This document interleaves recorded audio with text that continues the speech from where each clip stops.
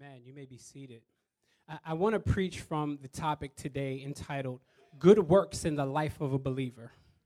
Good works in the life of a believer. Please notice I did not say good works that justify us, or good works that bring us salvation, but I'm talking after salvation, good works in the life of a believer.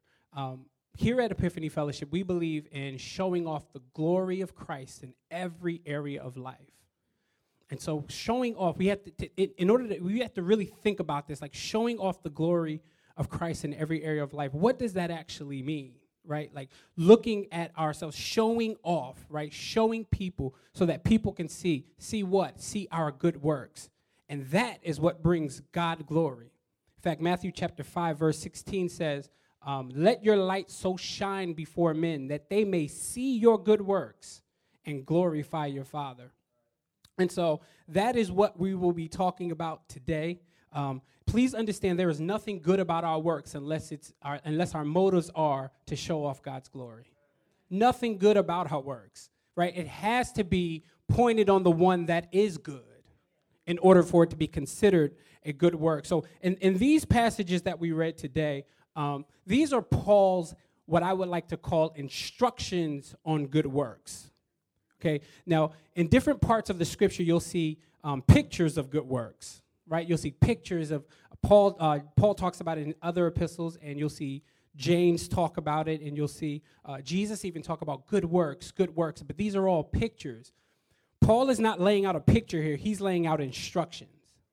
There is a difference in a picture and instructions. There's differences between them. Let me give you an example of that. So a few years ago, my wife and I moved into our first home, all right? And so when we moved in, we had zero. We had nothing, right? We had no furniture at all. And so we walked in, we sat down, we said we have to be very, very, very strategic about what we're going to furnish because we cannot financially afford furnishing the entire house at one shot. So we sat down and we said, okay, we only will furnish necessities. We will only do what we absolutely need. So we said, okay, beds. We need beds, right? We said, a dining room table. We have to sit down as a family and eat somewhere. So there was one more necessity. We were done there. I mean, well, at least my wife was. I wasn't done. I had one more thing as a man that I absolutely needed. I needed a grill. Y'all acting like I wanted a grill more than I wanted the bed. So I needed a grill. Like as a man, I love to grill. Right, I went to my wife and I tried to, because she handles the finances, so I tried to persuade her very lovingly. I'm like, honey, I got one more necessity that I need. I'm sure she was thinking, like, it better be a necessity. I was like, I need a grill. But she was gracious. She was like, all right, I'll let you get a grill. So she gave me, hit me off a little something to get me a little grill. Wasn't a lot, but I said, all right, I'll make this thing stretch. So I went on my search for a grill. I went to Lowe's, Home Depot, Target, and I finally found the grill that I wanted in Walmart. And when I found the grill I wanted, the picture that was on the box was so enticing for me. It had a smoker on the side. It had the rack with the warming rack. You put your buns on it and close it and toast it. So you're not eating a burger unless you're toasting them buns. I'm telling you. And so I'm like, all right, I have to get this grill. Like, this picture is so enticing. So I buy the grill, get home, open up the box, and there is about 1,000 pieces inside this box. Now let me lay my cards on the table real early here. I am not the handiest dude in the world. I'm not, like, I can fix doorknobs at home. I can tighten them. I don't know about fix them. I can tighten a doorknob. But that's about it. My wife, on the other hand, like, she is all about carpentry and building stuff and making stuff. Like, she puts me to shame. Like, it's embarrassing how she builds stuff. I mean, she's built our dressers and beds and all this other stuff. Let me get to my point. So I said to myself, I cannot let her build this grill, though, because it's my grill. So I'm going to build it. So I went out to build it. I laid all the pieces around me, and I did what every man, right, that's ignorant to building stuff did. I placed the box up in front of me, and I took the instructions, and I chucked them. I did. I said, I'm going to build this grill, but I'm going to build it based off the picture that's on the box. And so I began to build looking at the picture. Well, at least I think I'm building. And I'm trying to connect stuff, and I'm trying to match up bolts and screws, and I'm only doing this by looking at the picture. Well, an hour goes by, and I do not have anything built yet. So my wife comes so graciously, and she's like, honey, do you need help? Now my pride almost kicked in, almost said no. But no, I'm like, you know what? Please, I do need help. So she sits down, and she begins to build the grill. But she does something that I did not do. She took the instructions and the picture, right? She didn't just use the instructions, right? She took the box and she placed it up nicely, and she took her instructions and she did one of these numbers. So you're not reading if you're just flipping. You have to lick it and boom. So she did one of those numbers. So I was like, she about to build this thing. So she builds the grill up, and she did it in about 45 minutes. But I said all of that to say she built the grill because she looked at the picture and the instructions. And so that is what we'll do today as we're going to discuss good works in the life of a believer. We're not just going to look at pictures. We're going to read the instructions today. Is that all right? All right. Verse number 11 says, "For the grace of God has appeared, bringing salvation to all people, training us to renounce ungodliness and worldly passions and to live self-controlled, upright lives, godly lives in this present age, waiting for our blessed hope, the appearing of our Lord, of the glory of our God and Savior, Jesus Christ." That is beautiful. That is good stuff right there. First point I have that I want to bring to you today is this. The return of Christ, and Pastor E talked about this a little bit, about when the Christ returns and how glorious that day will be. Paul is laying out here this point. When Christ returns, the return of Christ should encourage every believer to live and have good works now. The return of Christ, let me say that again. The return of Christ should encourage every believer to pursue good works now. So in this passage, Paul is laying out an eschatological view of the scriptures. Right? He's laying that view out right now. Now, understand something about this. Anytime the end times are talked about in the scripture, it's always to point us to be passionate about good works now. It's never to neglect life now, but it's to live good works so that Christ can be glorified now. That's what it's about. And that's why Paul says in 1 Thessalonians chapter 4, verse 18, he says, encourage each other with these words. What words was he talking about? Well, that's the passage where he's talking about the dead in Christ will rise first, and the rest of us will be caught up to meet him. So he's saying encourage each other with these words. It's amazing because I never have had an eschatological conversation with anybody, and it's been encouraging. Right? Like, think about it. Let's just be honest. Like, it either leads to fear or confusion or skepticism. And honestly, I can understand skepticism a little bit. Like, if you take out faith, like, it takes faith to believe that a man is going to be cracking the sky and riding on a white horse with a tat on his thigh and a sword coming out of his mouth and fire in his eyes. I've never seen a sword come out of somebody's mouth, right? I've never seen fire in somebody's eyes. Well, except that one time I brought my wife's car back on E, and I used all her gas, and she had that fire going. It's the only time I seen it. But it can be confusing, right? So it does take faith. But Paul is laying it out right here, that it should encourage us now, right now, while on earth, for good works. There's two things I cannot wait to see when Christ returns. Two things I cannot wait to see. I can't wait to see the fact that he will be known by everybody. Right? Everybody will see him. Every eye will see our Lord, our Savior, our King, our Redeemer. Every eye will see him. The second thing I can't wait for is that there'll be no more suffering. There'll be no more, Revelations 21, he'll wipe away all their tears, right? There'll be no more mourning. There'll be no more crying. If those are the two things that I cannot wait to see, those things should drive how I live now, right? I should live life because I want him to be known, right? If I can't wait for him to be known, I should live life now, right? Evangelizing so that people can see who he is. Or suffering. I should be so on the side of against injustice and suffering, right? I should be passionate about that stuff now. And so that is what That is what Paul is laying out. But extremists will say the opposite, right? You ever seen the guys on the corner and they got the sign that says, the end times are coming or Jesus is returning? You ever notice like they have a long, nasty beard because they don't shave, right? They got long hair because they don't care about life now. But the scriptures are saying absolutely opposite. The scriptures are saying Christ's return should encourage us to pursue those good works right now while we're here.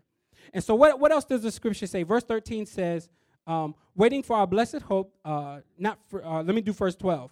Verse 12 says, training us to renounce ungodliness and worldly passions and live self-controlled lives. Self-controlled lives. Pastor E talked about this a little bit last week in his message. Self-control, right? Being disciplined. That's all self-control is. Every single Christian will be challenged. This is one of the fruits of the Spirit.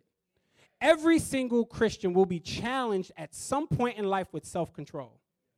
And one of the things I notice about self-control is self-control, if you don't have discipline over one area of life, normally that lack of discipline spreads throughout the rest of your life, right? There's different areas. There's never just one area. I mean, think about your own self-discipline, your own self-control. Whenever you're lacking in one area, you're normally lacking in a few areas. So a man that can't stop sleeping around is normally a man that doesn't have any discipline over his credit cards, paying his credit cards. Or a man that can't pay his credit cards normally doesn't have discipline in his prayer life. Because it kind of runs its way throughout our life. And so the next word says self-controlled and upright. I love this word because that word is interchangeable with the words just and righteous. That's what upright is.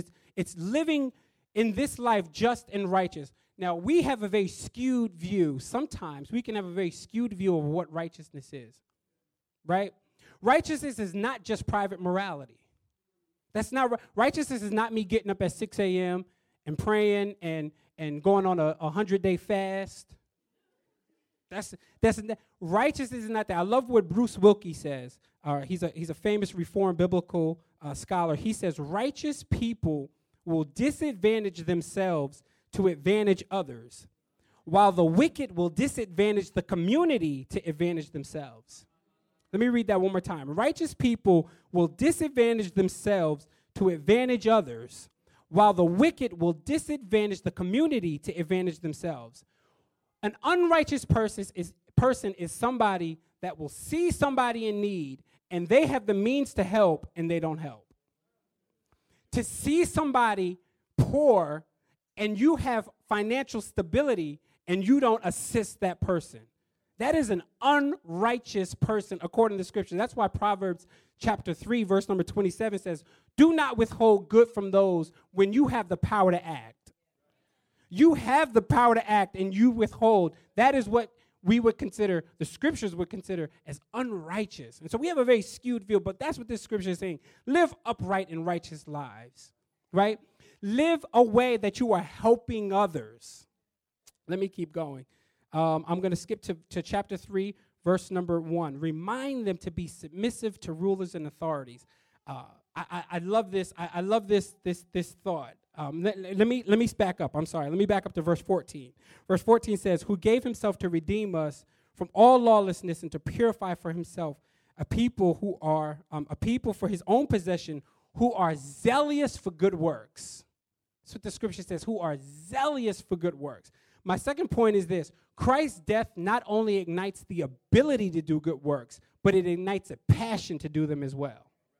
Right? I can be passionate. The Scripture says zealous.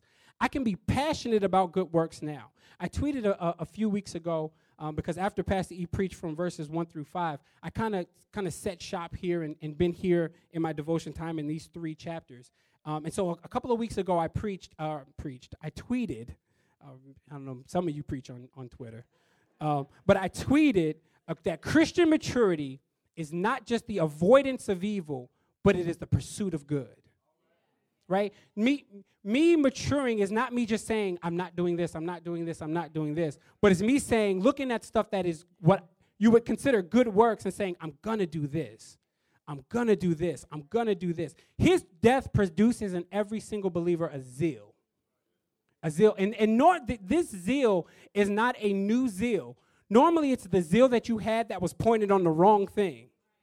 And he now turns that zeal and points it on himself. And that's what makes it good. That's what makes it good, is that it's pointed on the one that is good. And so that's why Paul says in Galatians 1 that I was zealous to continue the traditions of my father. Or he says in Philippians chapter 3 that I was zealous in persecuting the church. All Christ did was saved him, took that zeal that was already there and pointed it on himself. That's what makes it good works, is that he takes that zeal. Why, though? Here's the question, why? Knowing that Christ has accepted and forgiven me, that should fuel every single one of us to accept and love others. Right? I mean, think about it. You got to make it personal. Like, look at your own self. Like, he loved me in my filth and nastiness and my dysfunction, and yet through my dysfunction, he still saved me. That's why the scripture says in Romans, right, that while we were yet sinners, Christ died. He didn't wait for us to become the new you. He saved you when you were in your nasty mess. And yet that should drive how we live life, right? We should be able to forgive others for doing us wrong because we did him the wrongest, right? That's the word, the wrongest. We did him wrong. And so we should be able to forgive others for that. We should be patient with others in their dysfunction because Christ is patient. Not just was, but is still patient with us. Because we all still fall. And he's still so loving and he's still so patient with us. That scripture says in verse number 14, it says, zealous for good works. I love this. The word works here is actually the same word that's used in Revelation chapter 3, where we see the letters to the 7 churches. And so to the church at Laodicea, he says, I know your works, for you're neither hot nor cold. Or the church at Sardis, when he said, I know your works, for you have a reputation for being alive, but you're really dead. And then he says, wake up and strengthen that which remains and is ready to die. He says, because your works, I have not found your works complete in my sight. That's what Revelation 3, that's what he said to the church at Sardis. Why was their works not complete in his sight? Because they were pointing their good works to themselves. They were concerned, that's what the scripture says, they were concerned about their own reputation. So they were pointing the good works to themselves. And really, this is what happened in Matthew chapter 7, verse 22. I don't want to get off track here, but this is the same thing that happened where Jesus said that many will come to me on that day. On that day, what day is that? Judgment day. Many will come to me on that day and say, Lord, Lord, did we not prophesy in your name? Did we not cast out demons in your name? Did we not do mighty works in your name? And what was the Lord's response? Depart from me, for I don't know you. And what did he call them? Workers of lawlessness. Anytime we try to point our good works to ourselves, we are what the scriptures would call workers of lawlessness. I love what the King James says. King James Version says, workers of iniquity. Or NIV says, evildoers. That's crazy to me because in that verse in Matthew 7, verse 22, like think about what they're doing. They're casting out demons, they're prophesying, and they're doing mighty works in his name. And he called them evildoers because they pointed it to themselves. Now they not smoking weed, they not committing adultery, they not robbing people. They are doing what is seemingly good works, right? It seemingly is good works, but they were pointing it to themselves. In any attempt to point your good works to you, and you are what the scriptures call a lawless worker, right? Worker of iniquity. So we must be so careful that our works are always pointing to God's glory. That's what that Matthew 5:16 says, right? Our good works so that they can see our good works and glorify our Father. Like so many of us need to repent for how we've done, our motives for how we've done our works. our motives for how we done our work. Many of us need to repent of that today. Let me get to chapter 3 now. Remind them to be submissive to rulers and authority. I love that. Submissive to rulers and authority. This is the same thought where the scripture says that a wife should submit to her husband. Right? It's the same thought, right? As a slave submitting to his master. It's the same thought. I love that thought. So to be obedient and ready for every good work, to speak no evil of no one, to avoid quarreling, to be gentle, and show perfect courtesy towards all people. This brings me to my last point. My last point is this. Good works are for public display, not just private rituals. Because in this passage, Paul is laying out submissive to rulers and authority. This is a very public, right? A very public submission. So our good works in public should be seen, right? That's what Paul is saying. I do not have time to deal with all of our public life, although I think sometimes as believers, we can sector off, right? We can kind of pull off different pieces of our life. So this part of my life is my faith, right? And then this part of my life is my work life. And then this part of my life is my social life. Where that's not, Christ must be preeminent in every single area. Colossians 1, every area he must invade. The very crevices of our lives, he must be in control of every single area. The one area I want to talk about with you guys today, the one public area I want to talk about, is our life as it relates to our job. Our life as it relates to work. Now, one of the questions we have to ask ourselves is, how does the gospel, right? How does the gospel impact how I live at work? How does the gospel impact how I live, right, on my job, in my career? Right? Am I shady in business? Like, these are questions we must ask ourselves. Is my work, this is the second question, is my work helping others to flourish? Am I helping others to flourish? See, many of us take jobs for the wrong reasons. And the two predominant reasons we take jobs is because it's financially beneficial or because it's emotionally healthy for me.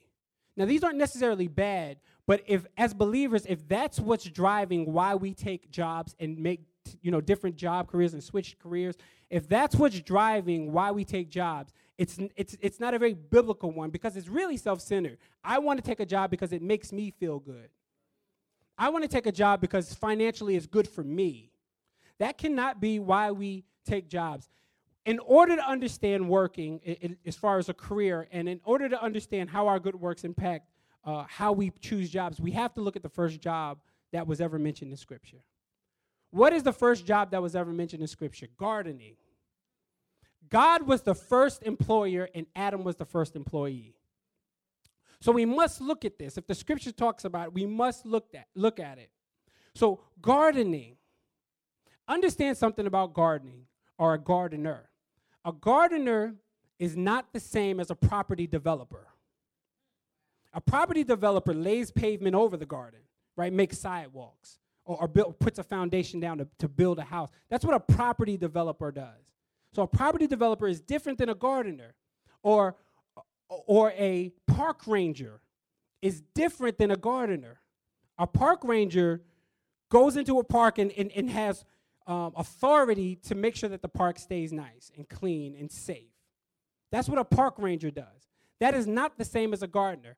A gardener digs into the ground, right, and rearranges the raw materials of the earth, the soil, digs into the ground to give humans, catch this, to give humans what we need.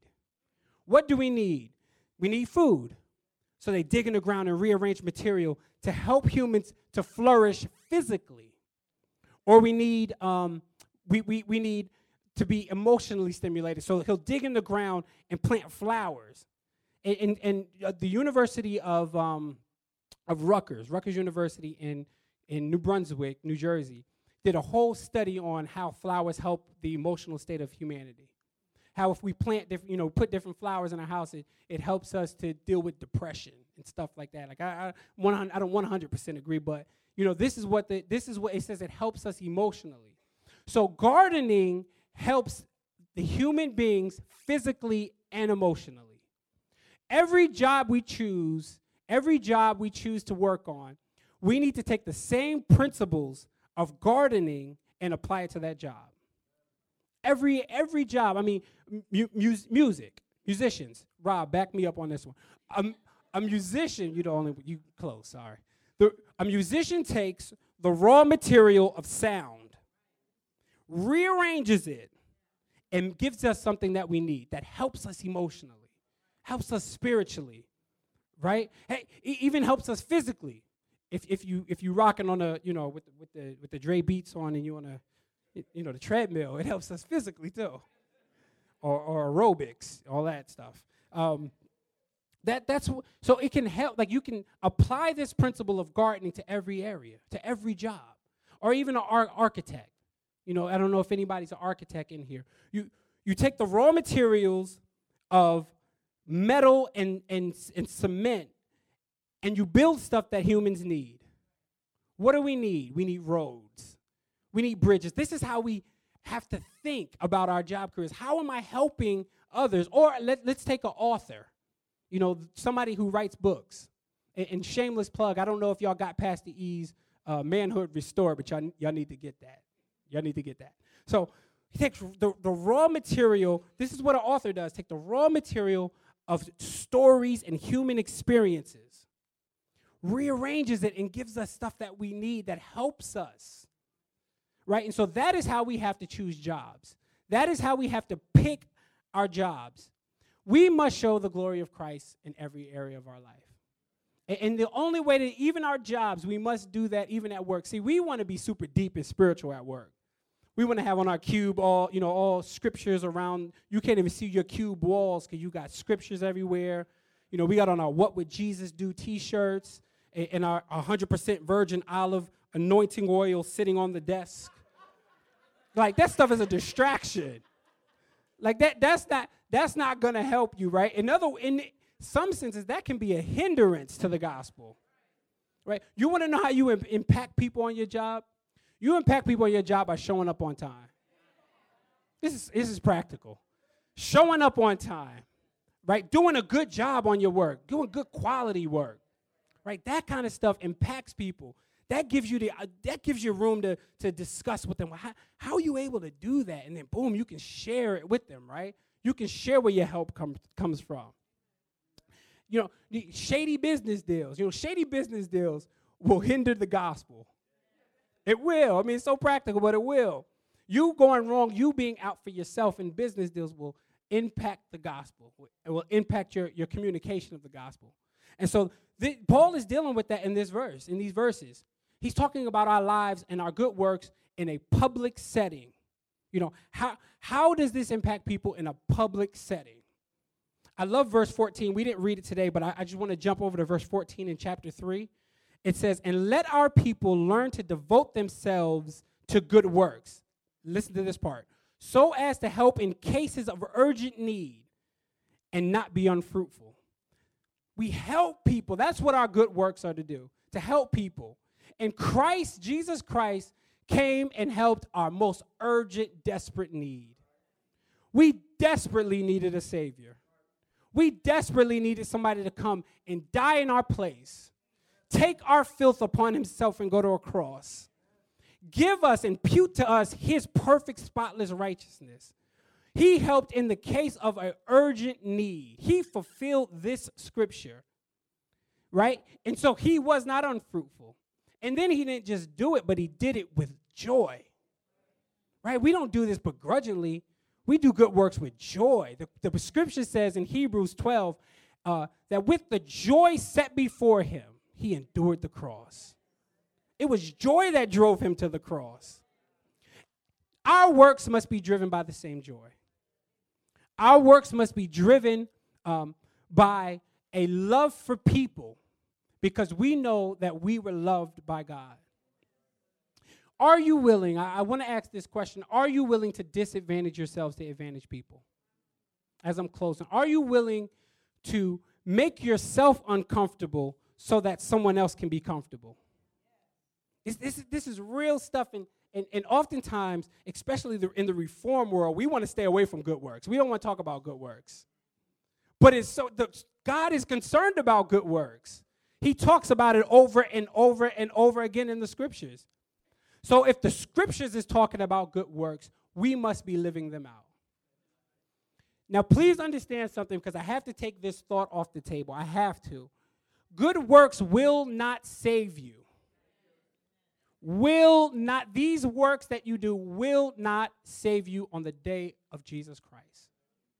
I love Ephesians chapter 2, verse number 10, where it says that we were saved for good works, not by good works.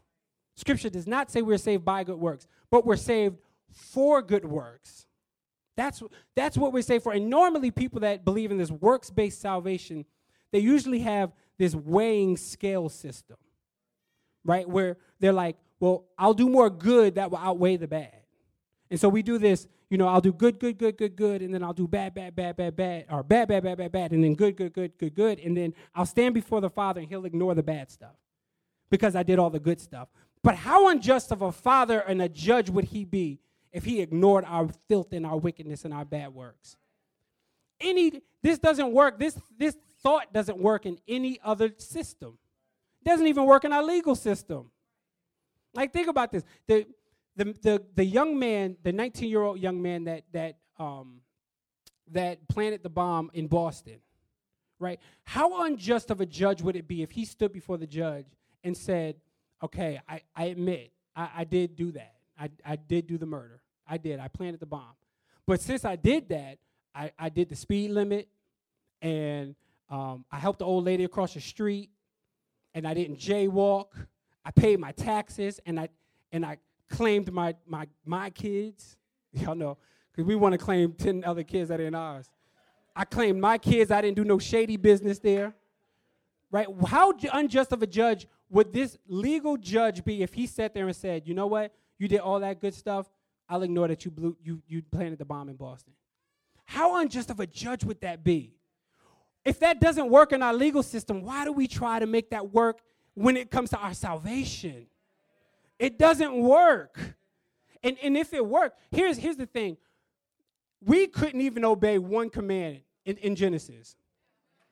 In Genesis, God gave Adam one command. One, not 10, not 20. He gave him one command. Do not eat of this tree. The only command he said. We couldn't even obey that one. Right? Well, not even one. So why do we try to make this thing work as though I'm going to stand before the holy and matchless God and give him my list of things I did? What? In fact, Isaiah 64 says that even our righteousness is as a filthy rag. That points to his holiness, how holy he is. That's what that points to, right? Here's the thing. When I do bad, it's offensive to God. But when I do good, he's so holy that it's still an offense to him. That is why we needed a righteousness that superseded our own. Christ came and completed the work, the good work. So he is our model of good works. He shows us what good works is. Let us pray. Father, I do thank you for this time of being able to talk about what good works are and how that plays a role in our lives. Father, we repent today. We repent of doing good works in order to show off. We repent of doing good works in order to floss, in order to show people, to point to our own reputation. Father, we ask that you would forgive us in here. Forgive the ill motives of our hearts, where we did things that weren't according to you. Father, I pray that when we walk out of here, that we would do good works, but do them so that it brings your name so much glory, so that it brings your name honor. Father, may that be what drives our works. Father, I thank you for this time, and I pray that everyone in here will walk out and pursue good works, because that pursuit is made possible because of the cross. I am now able to do good because I'm pointing my good works to the one that is good. So I'm now able to do that stuff. And so, Father, we praise you and we give you the glory, and we pray that you would be with us for the remainder of our service. In Jesus' name I do pray. Amen. Grace and peace.